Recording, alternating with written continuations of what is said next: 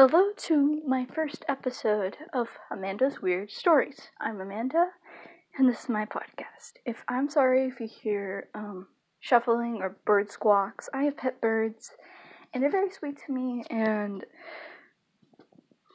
you know. Today's story that I wish to tell you is this time. It was really weird. Me and my friend were going to Circle K. If you don't know what that is, it's a convenience store where you can get all these slushies and everything. And we went to go get a Polar Pop, and just a drink on the way there. And we tend to saw a few boys from our school, which we could call the popular kids, but I don't really like to call them popular. I just like to call them jerks. One of them said, "Hi, we're gonna call my friend S." He said, "Hi, S." All the boys said, "Who's that?"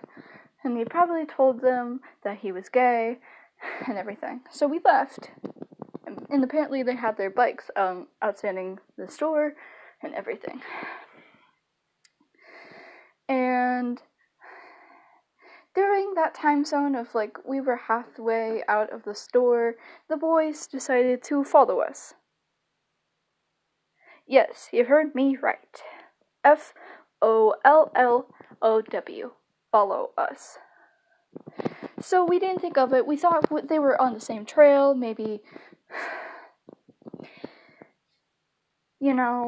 until they started saying gay slurs and calling us faggot and everything.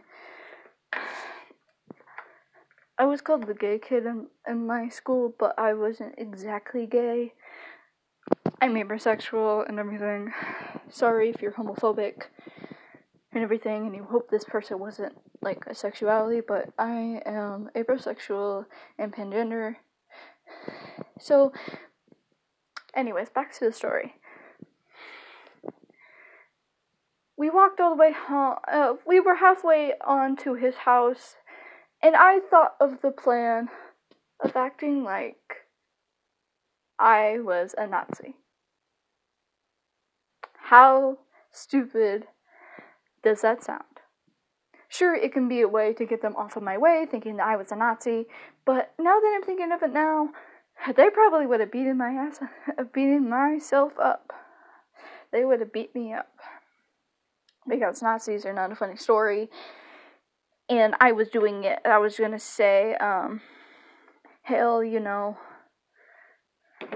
But I don't know. They were homophobic, and I don't know how they would react.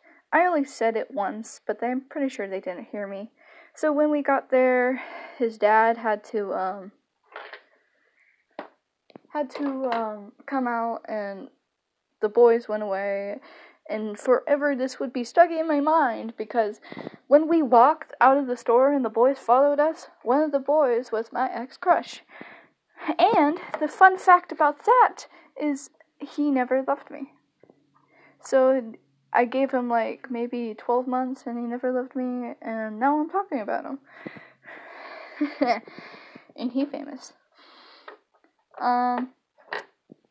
But the main reason why I remember this so vividly is because the boy gave me a looking death stare, and myself thought it was a red flag. And I don't know what to do, so I started to run. My friend ran halfway, but he wasn't really athletic. And I'm in between of athletic and not, but it's just weird. Thank you for listening, and this is the end of my story. I don't know if there's a like system or anything, but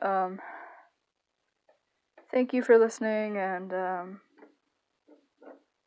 like it and share it. I don't know if you can like a podcast or something, but thank you for listening, and have a good day, or make your day somehow better. Bye.